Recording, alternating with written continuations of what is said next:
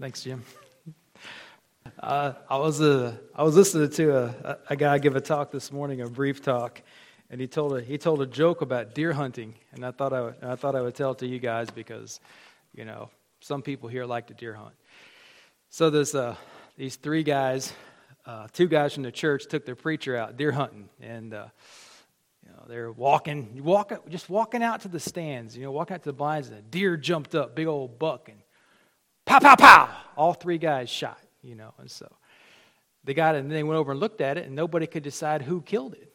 And they started arguing about it, and it got kind of hot, and then all of a sudden a game warden drove up, and the game warden says, "What's going on?" They said, we shot this deer, we can't decide who killed it. And the game warden says, "Let me look at it, because I'll make an official determination, and I'll tell you who killed this deer." And so the game warden goes up, he looks at it, and he says, "The preacher killed it." And one of the deacons from the church said, How do you know? He said, "Because the bullet went through one ear and out the other."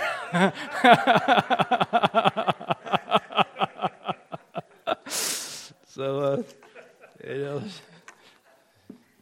hopefully that won't be the way the sermon goes this morning. If you have your copy of God's Word, I wish you would turn to Romans chapter 1, verse number 18. Romans chapter 1, verse number 8. The Apostle Paul has written this letter to the Roman Christians, and he is telling them that he wants to come to them and preach the gospel to them in Rome.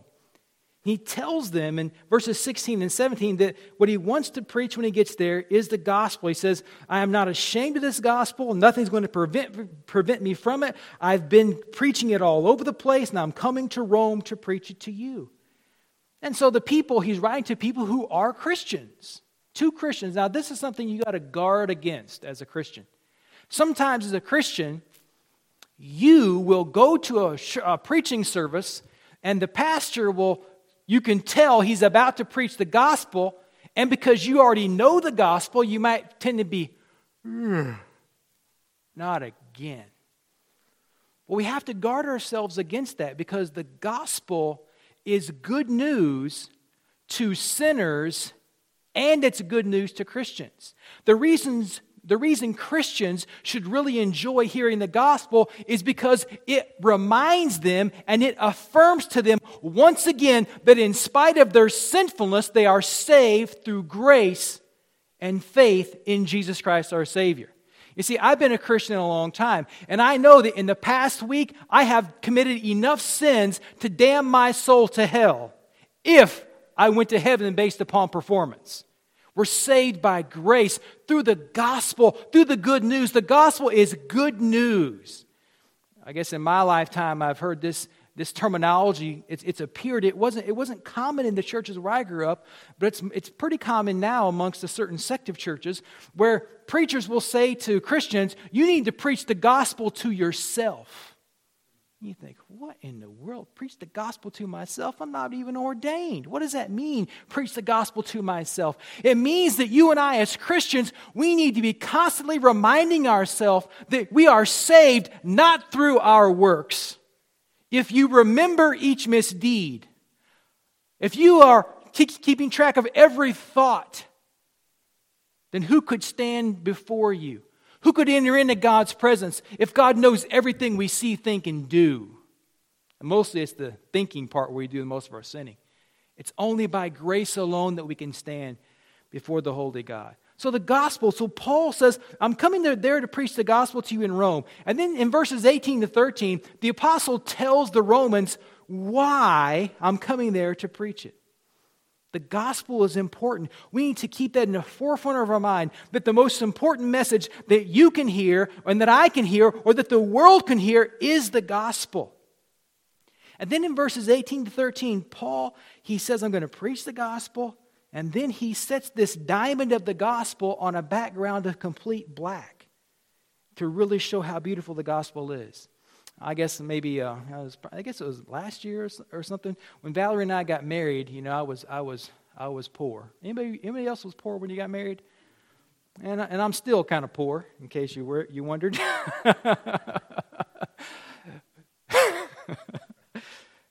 But I went down and I bought her an engagement ring because I wanted to marry her, and because I was a real live redneck dude, I went down, I sold a couple guns so I could buy an engagement ring for Valerie.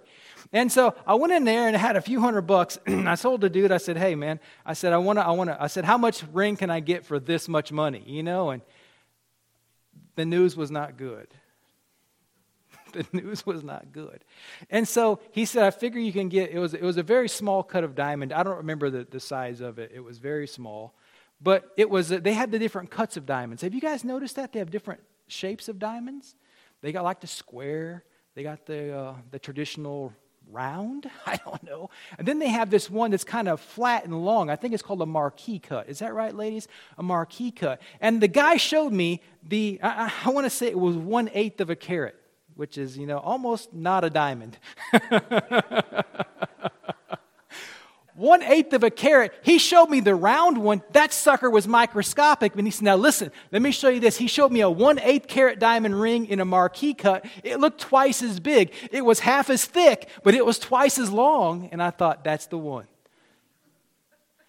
So I put it in my pocket, and I wrote Valerie a note. And I made an acrostic for the word ring because I'm so brilliant. I sent her a note, and the acrostic for the ring for the word ring was "Ring I now got." Ring I now got, and so I sent her a note, and then I told her I'm going to ask you to marry me, and finally I asked her to marry me, and we got married. And so this past year, we went down to a jewelry store, and I bought her a nicer ring to take the place of that one. And we went in there, and the girl, we told her what we were up to, and had a pocket full of cash this time, but it was more cash. And I went in there and I said, okay, we want to buy this ring. And they showed us all the diamonds. And I said, no, I like that one. Valerie, she wanted to go with something smaller. And I said, nope, we already did the small. We're going to get a little bigger this time. So this time we went to 2/8 of a carat. we went bigger this time. And with the girl, she got the ring out and she set it down on a little piece of little fake finger sticking out of a black pad. And that surrounded by that black with that light shining down made that diamond just sparkle and just look so pretty. And so what Paul does in verses 18 to 32 is he shows the world in such horrible blackness and sets upon it the diamond of the gospel. And that's what we're going to talk about today, this diamond of the gospel. Paul starts off in verse 18 by telling the Romans why the world is such a mess. Now pay close attention to the reading, verses 18 to 32. The wrath of God is being revealed from heaven against all the ungodliness and wickedness of people who suppress the truth by their wickedness, since what may be known about God is plain to them because God has made it plain to them. For since the creation of the world, God's invisible qualities, His eternal power and divine nature have been clearly seen, being understood from what has been made, so that people are without excuse. For although they knew God, they neither glorified Him as God, nor gave thanks to Him, but their thinking became futile, and their foolish hearts were darkened. Although they claimed to be wise, they became fools and exchanged the glory of the immortal God for images made to look like a mortal human being and birds and animals and reptiles. Therefore, God gave them over in their sinful desires of their hearts to sexual impurity for the degrading of their bodies with one another. They exchanged the truth about God for a lie and worshiped and served created things rather than the Creator, who is forever praised. Amen. Because of this, God gave them over to shameful lust. Even their women exchanged natural relations for unnatural ones. In the same way, the men also abandoned natural relations with women and were inflamed with lust for one another. Men committed shameful acts with other men and received in themselves the due penalty for their error. Furthermore, just as they did not think it worthwhile to retain the knowledge of God, so God gave them over to a depraved mind so that they do what ought not to be done. They have become filled with every kind of wickedness, evil, greed, and depravity. They are full of envy, murder, strife, deceit, malice. They are gossips, slanderers, God-haters, insolent, arrogant, and boastful. They invent ways of doing evil. They disobey their parents. They have no understanding, no fidelity or faithfulness, no love, no mercy, although they know God's righteous decree that those who do such things deserve death. They not only continue to do these very things, but also approve of those who practice them. What a collection of words. What a collection. And we trust the Lord will add His blessing to the reading of His word. Paul tells us in verse 18, he starts off by telling the Romans that the wrath of God is being revealed from heaven against the wickedness of people who suppress the truth by doing wickedly. Don't miss this. You see, people, they know God. They know God is real. They know He is the Creator, but they reject Him. They reject Him, but they cannot get Him out of their heads. Have you ever went somewhere and did a business deal or had some kind of exchange with somebody and turned them down or walked away from some experience, but while you're walking away, that experience, that contact is in your mind, and you go home, you're driving home in your car, you're thinking about it. You're at home peeling potatoes or washing the dishes, and you're thinking about it. You're crawling into bed, you're thinking about it. You wake up in the morning, you're taking a shower, you're thinking about it. It's in your mind. You're like, I can't get that out of my mind. I wish I could get free from that.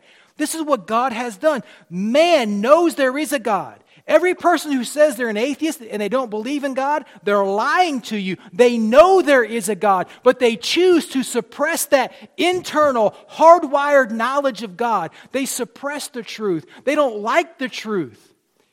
And because they don't like the truth, they have to excite themselves and entertain themselves so completely so that they can drive God from their mind. Have you ever had a real bad problem? I've had some bad problems. And since I'm a man and my brain doesn't work like a woman's brain, I can go and fill my hours with activity or some problem, and I forget all about my problems. But Valerie and I, we've been married for a long time, and it doesn't look like ladies have that luxury because they can think about 100 things at once. I mean, Valerie, she manages our family finances. She pays all the bills, That's why she got a big ring. She manages all the family bills. She manages the menu. Brothers, never take that for granted. The menu planning is a trip. Because it's not just saying we're going to have fried chicken, and fish this week or steak. It's how do you do that exactly? You got to have potatoes. You got to have all these cans of vegetables, green beans, and whatnot. You got to have all the ingredients to make all these recipes. She does all these things. Keeps all the plates spinning. Keeps me happy. Keeps the kids happy. Her mind can think about a lot of things. And the ladies in your lives, and you ladies, that's true for you too. Your mind can go down many lanes at once. And people who deny that there is a God, they try to fill their mind with things. They want to get God out of their minds. I don't know if you guys like Tom T. Hall, but I hope you do. Tom T. Hall in his song, The Ballad of $40, is a song about Tom going down and he's digging a grave for somebody that he knows. And the song says, they got me and Fred and Joe to come and dig the grave and carry up some chairs. And he said, we must have spent 7 hours digging that grave, and we must have drank a case of beer while we're digging it. And he says, I'd like to go over and hear the service because he knows the guy who died. But, he says, when they talk about the fires in hell, well, I get spooked. And I don't want to hear about it. So he stays away from the funeral. Because even though he's trying to keep God out of his mind, God penetrates all the time. God's always poking through and saying, here I am, here I am, here I am, here I am. I'm here. I'm here. Man wants to get God out of their mind, so they suppress the truth. They suppress it by doing wicked deeds. But the question is, why would people reject God? Why would so many people work so hard to get God out of their minds? I mean, God is so nice and He's so sweet. He's so merciful and He's so gentle and gracious. Why would anybody want to push God out of their mind?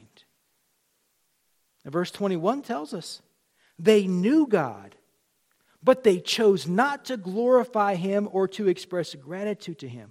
Why would they do that? Why would people who have been exposed to God, who know God, why would they refuse Him? They do it because they don't like God.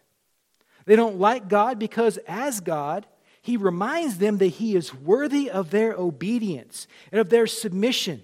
And they don't like it. They don't like God because He says, I am the Lord, this is the way you're supposed to live, I am holy, and I want you to be holy or else, and it makes people mad. You know the number one way to cause problems in any situation? Make a rule. Make a rule. I was pastoring a church in southern Arkansas, and we had a choir in that church, and I got tired of seeing the choir not matching every Sunday. I thought they were all looking kind of sloppy up there. So I decided I'm going to tell all the men in the choir, all you guys got to wear a tie when you sing in the choir. That's a good rule, isn't it? No, it's not. I told all the guys in the choir, I said, I want everybody, all you guys got to wear a tie next Sunday if you're going to sing in the choir. Guess what? I lost a bunch of dudes. A lot of guys are like, I don't want to sing in the choir if I got to wear a tie. And so I was talking to an older preacher the next week at a preacher's meeting, and I said, hey man, I got this choir, and I want everybody to look nice, and I told all the guys, you got to wear a tie, and some of the guys got mad at me, and he said, oh, Terry, never make rules in your church. I said, why? I said, we got to have some rules. He said, because rules just cause problems. Rules just cause problems. But you see, God has rules, doesn't He? God has a law. God has laid down the law. Now, in that situation, it was Terry's law versus, my laws don't matter. And if you don't want to wear a tie to church, that's fine, because I don't wear one either. Amen? People don't like having the law laid down to them. Have you experienced this with your teenagers sometimes? Teenagers are fascinating people because you can lay down the law to a teenager and instantly they kind of stiffen up a little bit. They don't really care for that kind of exercise, for that kind of, they don't like that. But if you talk to them, if you reason with them, my grandpa was like this. My grandpa would speak in Proverbs. He wouldn't tell me not to do something. He would tell me a story. He'd kind of go a long way around the barn to tell me stuff. He would just speak in Proverbs to me. Try to help me see. Let me tell you about something that happened to me one time. That kind of a thing. Reasoning with them. Now, are there times you got to lay down the law to your kids? Are there times? Sure. You have to lay down the law sometimes. But sometimes it causes problems. You've seen that. So when God says to man, here I am, that's the way I want it to be, man does not like that. You see, the Bible reminds us that men love darkness rather than light because their deeds are evil. Ephesians chapter 2, verse 3 says that you and I, by nature, we do all kinds of evil things. By nature. Ecclesiastes 7:29 says that God made man right, but that man became a schemer. In Psalm 58, verse 3, it says that men and women, they go astray from the womb, speaking lies as soon as they be born. I've had 5 kids. I didn't have to teach any of them to lie or steal or do mean things to their brothers and sisters. Didn't have to do it to any of them. It's in their nature. People are this way now. They are God rejectors. People are sinful. They're wicked. And they've been that way since Adam and Eve were in the Garden of Eden. Remember, it was Adam and Eve, our first parents. They decided to dishonor and disobey God in the Garden of Eden. Now, when you read this section here, chapter 18, verses 18 to 32 of Romans 1, the question always comes to my mind is, when did this take place? Because you have God here, He's giving people over. He says, they did this, and so God does this. This cause and effect. And the question in my mind is, when did this happen? When did God give them over? Some people say that in this section that Paul is describing the way it was before the flood. Other people say that Paul is describing what it was when Adam and Eve disobeyed God. But the reality of this rejection is that the rejection of God by mankind happens over and over again. It's ongoing in every age, in every generation, in every family. There are people who are refusing to submit to God, and the consequence of that is they're being given over. They're being given over to greater and greater sinfulness. Some of you are even doing it right now. No one knows it but you and God, but you're doing it. You say, well, how am I doing it exactly? Well, the first way you do it is by not repenting of your sins and believing the gospel. Because you refuse to repent of your sins and believe the gospel, you are going to get worse and worse and worse. You will pursue and entertain greater and greater sins. Now, some of these sins are behavioral sins, and some of them are ideological sins. Sins in the mind. Sins in the mind. If you look at the Old Testament, if you look at Cain and Abel, you'll see that Cain, he rejected the right worship of God. And God said to him, God came to Cain and said, Cain, if you'll worship me rightly, it will be well for you. And Cain's response to this was not, okay, God, I'll do what you want. Cain's response was to leave God, was to reject God. Cain went from that place, from that conversation with God. He went out from that meeting. He found his brother Abel, who was a true worshiper of God. And what did Cain do to his brother Abel? He killed him. You see, Cain went from rejecting God, a sin, to a greater sin of killing his brother. You just get worse. This is what you see in Romans. If you keep on rejecting God, you're going to get worse. Now in this section, when you look at verse 18, it says the wrath of God is revealed from heaven. And those of us who are Bible scholars, or those of you who are Bible readers, you may think, well, this is talking about some kind of final judgment in the end. It's going to come from heaven. And that's true. In the last day, God is going to destroy this world with wrath from heaven. But this wrath of God here is different. You see, the wrath of God is demonstrated in many different ways. If you read the Old Testament, you come to Genesis chapter 6, and there's this thing called the flood. It was a global outpouring of God's wrath that killed everyone on earth except for 8 people. Some people say that in the flood, God destroyed, with the waters of the flood, He destroyed 1 billion or more people and only saved 8. Think of that. 1 billion or more people. That was one form of God's wrath. But that was not the first time God's wrath was poured out. God's wrath had already been poured out before that. Remember in the Garden of Eden, God said to Adam and Eve, He said, what? Don't eat that tree. Don't eat the fruit of that particular tree. And He said, in the day that you eat thereof, what's going to happen to you? What's going to happen? You're going to die. Did they eat of the tree? Did they die? Yes. They say the Hebrew there could be rendered, they're dying. They died, they became dead to God in that moment. Their bodies began to die, and they died toward each other. Dying. That was wrath. That was a judgment poured out. When God dealt with Cain, after Cain killed his brother, God poured out His wrath upon Cain. This is striking.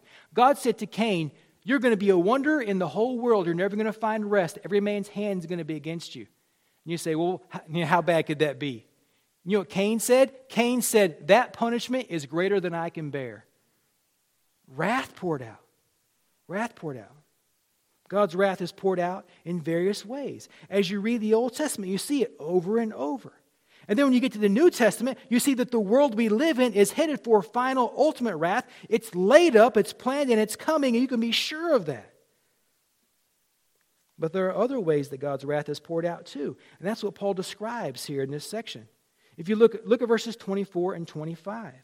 Therefore, you have the action of man in verses 18 to 22. And then verse 24, therefore God does this.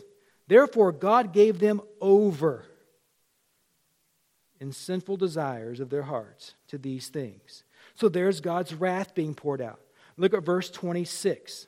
Verse 26, because of this, God gave them over to shameful lust. He goes through it again. There again, God's wrath is poured out in 24 and 25, poured out again in 26 and 27, and then in verses 28 through 32, furthermore, because they did not retain God in their knowledge, these things come upon them. You see, the world that we live in, with its many corruptions, is this way because of divine judgment. The reason the world is a mess is not because God can't control it. The reason this world is a mess is because of judgment. It's judgment. It's the wrath of God poured out. John Calvin said, when God wants to judge a nation, he gives them bad leaders. Bad leaders. Now look, don't get mad at me for what I'm about to say. Everybody promise not to get mad at me? All in favor of promising, say aye. Whoa. Nobody said aye. So I don't think I can say this next thing. You guys just messed up my sermon. Steve, thank you. I love you, Steve. Greatest man I've known. In 2016, our two choices for president were Hillary Clinton and Donald Trump. In what world? That neither one of those choices are good. Donald Trump, one of my friends told me, he said, Donald Trump owns strip joints. And we know about Hillary Clinton because I listened to Rush Limbaugh as a kid.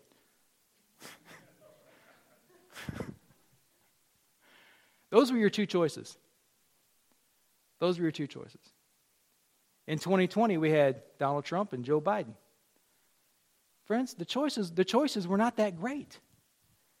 We all had to make a choice, but neither choice was that great. You see, the world we live in is a mess. It's God's wrath. We're never again going to have the caliber of politicians in this country that we've had in the past to lead us. We're never going to have those people again because our nation is under wrath. And when God judges a nation, we read the Old Testament. When Israel turned against God and went to gross idolatry, what kind of kings did God give them? Bad ones. Bad ones. Wrath. Charles Hodge says this. Charles Hodge was an American theologian, lived in the last part of the 19th century, early part of the 20th century. Charles Hodge says this.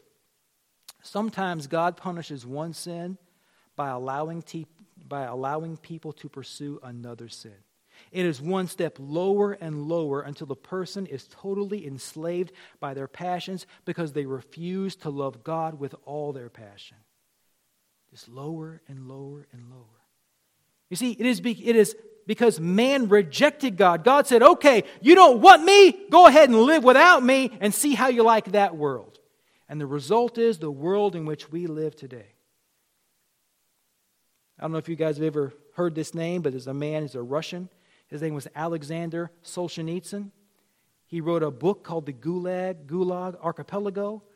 If you get a chance to take a look at that book, there's a really long version of it, and there's a condensed version of it. Read the condensed version or listen to it on Audible and hear him describe true accounts of what the communists did to their own citizens, not to Christians, but just to each other. And in that book, he catalogs the behavior of a government and its citizens who rejected God. That book is a chronicle of the most barbaric things you can imagine, things really done in real time in the modern era in the old USSR. Done by men to men, by women to women, by kids to kids. And as one reads those pages, you ask yourself, how could it be this way? How could people become so vile? And how could they become so good at being so bad? It's because their world, their government, their communities, their leaders rejected God and the people approved it. They wanted a world without God, and what you got was the Gulag system. Horrible things. This is an aside. I'll just tell it to you because it's not 12:30. It's 11:30. On Amazon. You guys, anybody have Amazon? Amazon Prime. You got Amazon Prime? It's not a sin, don't worry.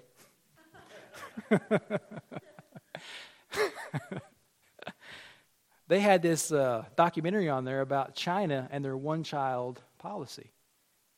One-child policy. Because in China for years, up until recently, you're going to have one child. And they had people there interviewing people on there who were a part of the one-child system. One lady in one Chinese province, she said for herself, she'd be like a nurse practitioner today. She said, I participated personally in the forced abortions and forced sterilizations of at least 60,000 women. That's one woman in one province. That's one career of one woman. She showed on the walls in her little apartment, she had all these awards for all the ways, for all the people, abortions she had committed.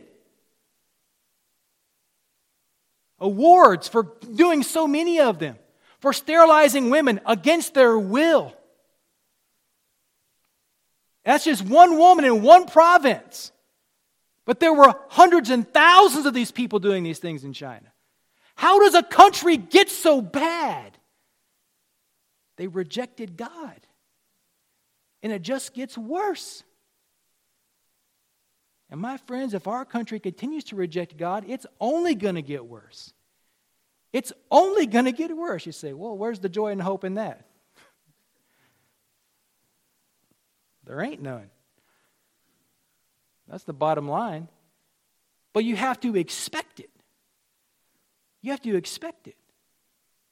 That's what the Bible says. Now, if you bring it down to you personally, if you personally reject God, that's where you're going to feel it the most. You're going to get worse and worse. If you read this section of Romans 24 through 32, it sounds like America. It sounds like our country. Look at the scope of the sins in there. And it's not just, you say, well, I'm not going to kill anybody. I'm not going to practice same-sex stuff. I'm not going to do any of that stuff. I'm not going to sleep around or smoke dope or any of those things. I'm not going to do any of that stuff. But look, the reading here even says this. Look at verse 30. Last part of 29, first part of 30. They are gossips, slanderers, God-haters, insolent, arrogant, boastful. They invent ways of doing evil. They disobey their parents. They have no understanding, no fidelity, no love, no mercy. Look, that's a big scope. It's not just the really big things. It's all the small things too. The wrath of God is poured out. How far does this go? Who's affected by this? Well, in brief, everybody's affected by it. In Romans chapter 2, verses 1 to 29, Paul says that both Jews and Gentiles are guilty of these things. No one is exempt because of their ethnicity or family heritage. And then in Romans chapter 3, verses 9 to 18, it says that there's none righteous, no, not one. We've all sinned and gone our own way. There's none that seek God. There's none who fear Him, in verse 18. You say, well, now what? The world's a mess. Everything's all out of whack. God's wrath is being poured out in different ways. Okay, so now what? Well, now, this is the world to which Paul came preaching the gospel. That's what Paul describes was the world as he currently lived in. His own current dark world. And to that dark world, Paul comes with what? Does he come with moral causes? Does he come with a political platform and say, vote this way and do these things? Is that what he comes with? No. What does he come with? The gospel. The gospel. The gospel. The gospel. You see, it is to the God-rejecting heathen that Paul comes with good news. It is to a world of corrupt professional sinners that God has sent good news. You see, God is not only wrathful towards this fallen world, God is also merciful to the wrathful people. To the people who had been sinning against Him, God is merciful. He has come to sinful man. And because God is good, God must punish sin. If God did not punish sin, He would be evil Himself. He cannot let crimes go unpunished. But God has come with the gospel because the gospel tells us that God punished one man so that whoever believes in Him could be delivered from what they deserve. God has done something fabulous. He has sent salvation into the world. Salvation from wrath that we deserve. Paul comes to sinful people. And you know, my friends, just in case, if you ever get the opportunity to read anything about Roman culture, the Roman world, you'll know that America is right now nearly exactly like it was in ancient Rome. And then what's going on in our culture, nearly just like it. Did you know in the Roman Empire, they had patriarchal authority, and so like the grandpa of a family, any male child born in that family, grandpa could decide whether that kid lived or died up until he was 3 years old. Because by the time he was 3 years old, they knew if he had any brains or not. If the kid was smart, they would let the kid live. If the kid was not lived, there were two things they would do. They would either just directly kill the kid, or they would put the kid outside on the doorstep overnight. And whatever happened to him, happened to him. Somebody come by and take him, they called it abandoning. Just leave him out there. Well, you know, that was the Roman, that's the world Paul was preaching to those kind of sinners. Our kind of sinners. You see, in Romans 1, verses 16 and 17, God tells us He has come to preach the gospel. In verses 16 and 17 of Romans 1, Paul says, I'm coming there to preach the gospel, and it is through faith that you can be made righteous. The last part of verse 17, the righteous will live by faith. And then in verses 18 through 32, Paul tells us why we need the gospel. And then in Romans 3, Paul tells us that these benefits of the gospel are only because of something God did on our behalf. I want to take the time to read that. Look at chapter 3, verses 25 and 26.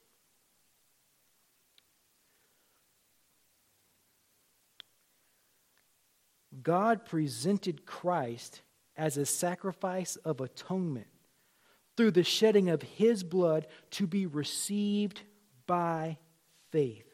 He did this to demonstrate His righteousness because in His forbearance He had left the sins committed beforehand unpunished. He did it to demonstrate His righteousness at the present time so as to be just and the one who justifies those who have faith in Jesus. God set forth Jesus. God crushed Jesus. God laid the sins of mankind on Jesus and crushed Him and caused Jesus to suffer what we deserve so that all who believe in Jesus could be saved. It is to a world full of sinners that the gospel has come that says you can be saved, not by your own works, not by your own efforts, but you can be saved through faith in Jesus and Jesus alone. Think of this. You're a Roman person, a Roman patriarch, a grandpa, and you've presided over your family for years, and you have chosen that some of your grandchildren should not live, and you sanctioned their abandonment either to the wild or you yourself took the kid's life. And you hear the gospel, and the gospel has the negative part first. You're a sinner and you deserve God's wrath. A man hears that, he feels condemned. The Holy Spirit convicts him of his sinfulness, he's smitten by it. And if you're a sinner, like I've been a sinner, there's times in your life when it's almost like a movie reel of all your sins just gets played over in your mind, all these things you've done, brought back to you. What deliverance does that patriarch have? What hope does he have? Because the Bible says that whoever believes in Him can be saved. Those sins can be forgiven by God. So in these early Roman churches, I mean, these were not a bunch of Sunday school doilies getting saved and going to church. These were real life sinners like you and me. Maybe worse. God has come and God has sent a diamond of good news, a spark of hope into a dark world, and it's the gospel. What caused God to do that? What caused God to be merciful to a world that's rejected Him? Because God is rich in mercy. Rich in mercy.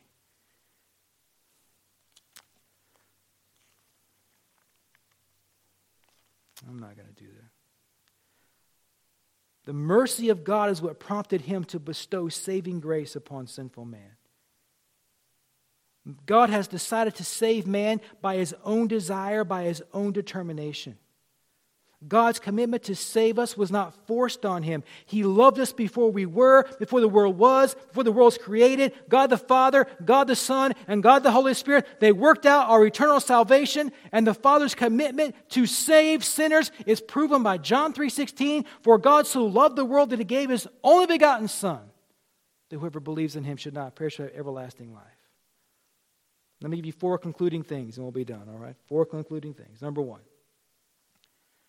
The wrath of God has come and will come. There will be a full-powered, unfiltered fury that's going to come in the last day that will be poured out on the people of this world in which we live. You can read about it in 2 Thessalonians chapter 1, verses 5 through 10. I'm not going to take the time to read it because it's time to stop. But God's wrath is poured out right now, and there is a final future wrath coming. The Authorized Version says that Jesus will come in flaming vengeance. Flaming vengeance. Number 2, the only way to escape the wrath that you deserve is through Jesus Christ. John 3, verse 36 says, he that hath the Son hath life. He that hath not the Son hath not life, but the wrath of God abides on him. In Romans 9, it describes vessels fitted for wrath. Number 3, final eternal wrath will be dispensed by Jesus. It will be dispensed by the man who could have been your Savior. Psalms chapter 2, verse number 12, it says, kiss the Son, lest he be angry. Submit to Christ or face his wrath.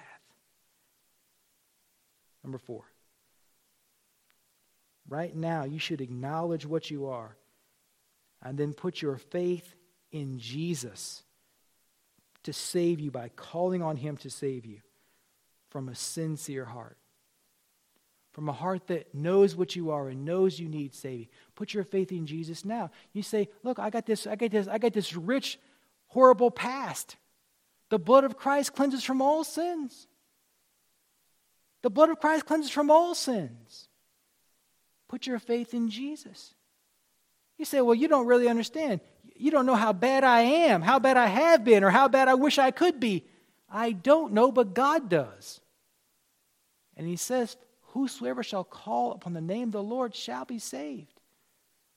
Put your faith in Jesus while you can. Don't delay another minute. Don't delay another second. Do it right now. Submit to him.